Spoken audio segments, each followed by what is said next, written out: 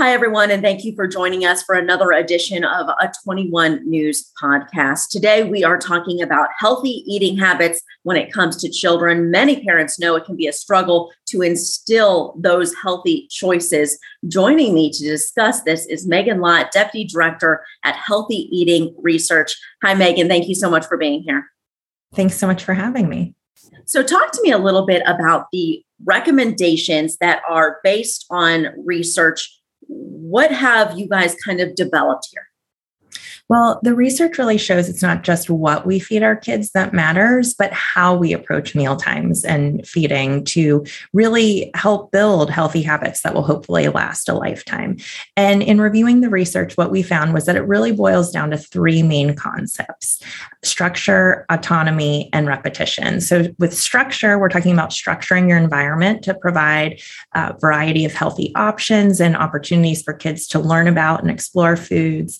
With autonomy, we're talking about giving kids independence and involving them in the process and teaching them how to make healthy choices for themselves. And then repetition is the single most effective strategy we found to get kids to learn to like and accept healthy new foods. And it can take up to 10 to 15 tries of a new food before a child really knows if they like it or not. A lot of times at the dinner table, a parent might say, no, you can't get up until you finish that broccoli or the peas or something like that.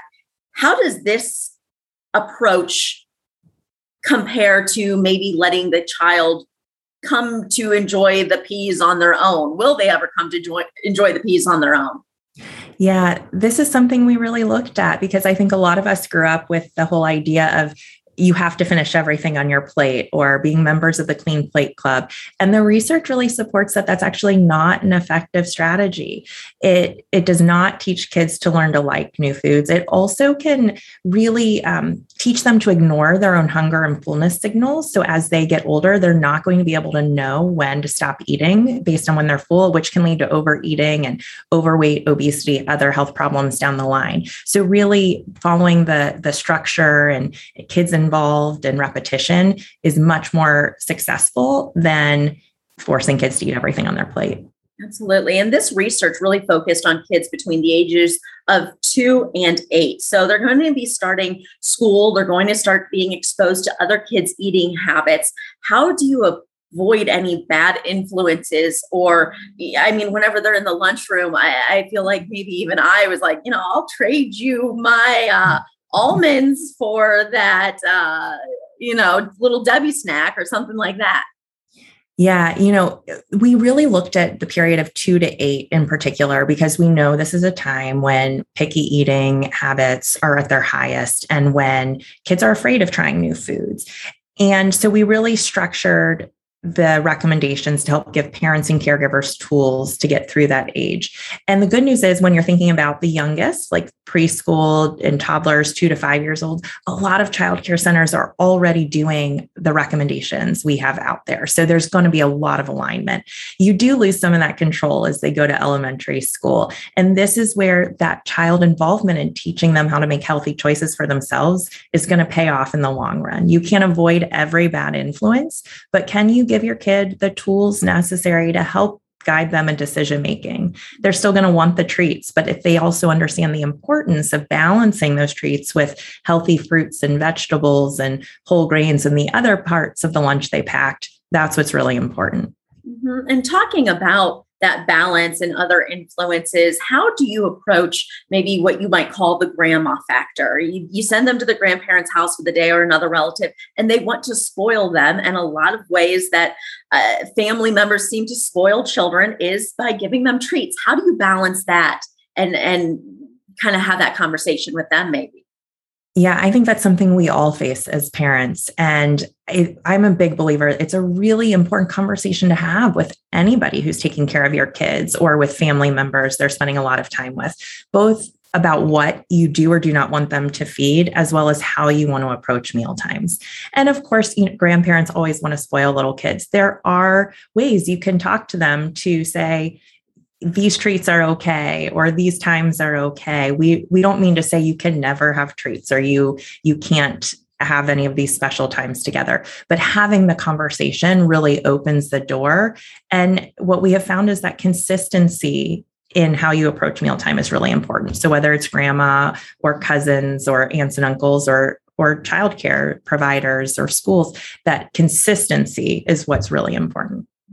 How do you approach those children? I know you're saying consistency, but those ones that are just strong-willed and will not try anything healthy and just flat out refuse. How do you approach a child like that?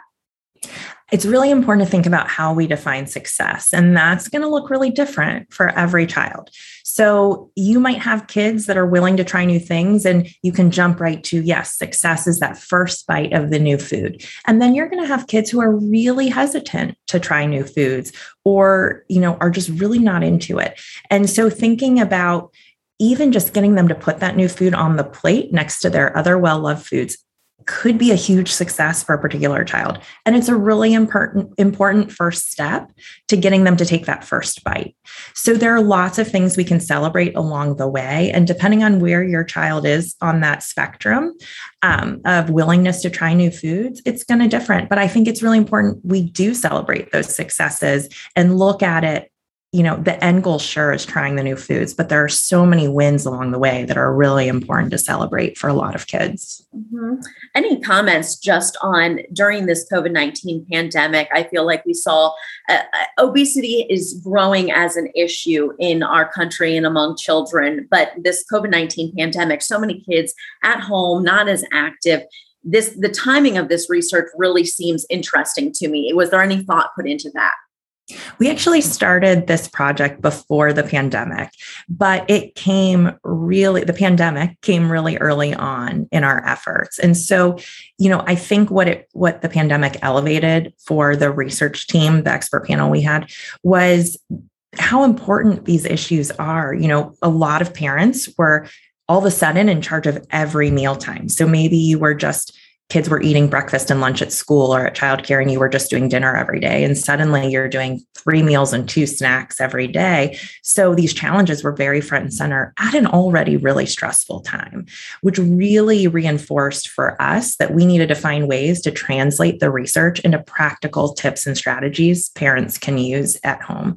And so on our website, healthyeatingresearch.org, you can find more than 30 tips and strategies about how to take the research and implement them in your home. And our goal is not that you as parents do all of them, but that you look at this as a toolbox and find the few that will work really well for you to help your kids keep eating and trying new foods. Yeah. And just one final question. Maybe you can comment and give some insight on just how important these eating habits early on, instilling them early on, how does that affect our eating choices for a lifetime and our overall health for a lifetime?